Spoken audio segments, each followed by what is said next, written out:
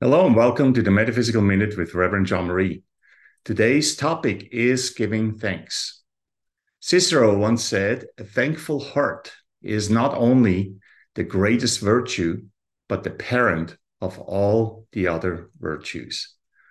I've been talking about Thanksgiving and the relationship between praise, gratitude, and love over the last few weeks. And I feel that gratitude is really an important foundation for us to learn to build.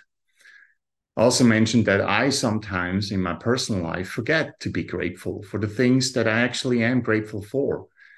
It's the specific and focused acknowledgement, not just the brushing by of those things that we have and we are and we connect with in life for which we are grateful. Gratitude is an important spiritual practice. It's a way for us to learn to grow that gratitude in perfect unconditional love.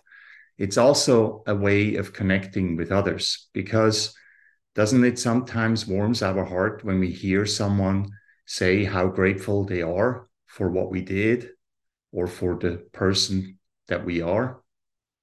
Those are the things that we can focus on, especially around this time, around Thanksgiving, but probably even much longer than that, possibly every day, hopefully every week, every month, and every year to follow. This has been the Metaphysical Minute with Reverend John Marie. Have a wonderful week and stay spiritually focused.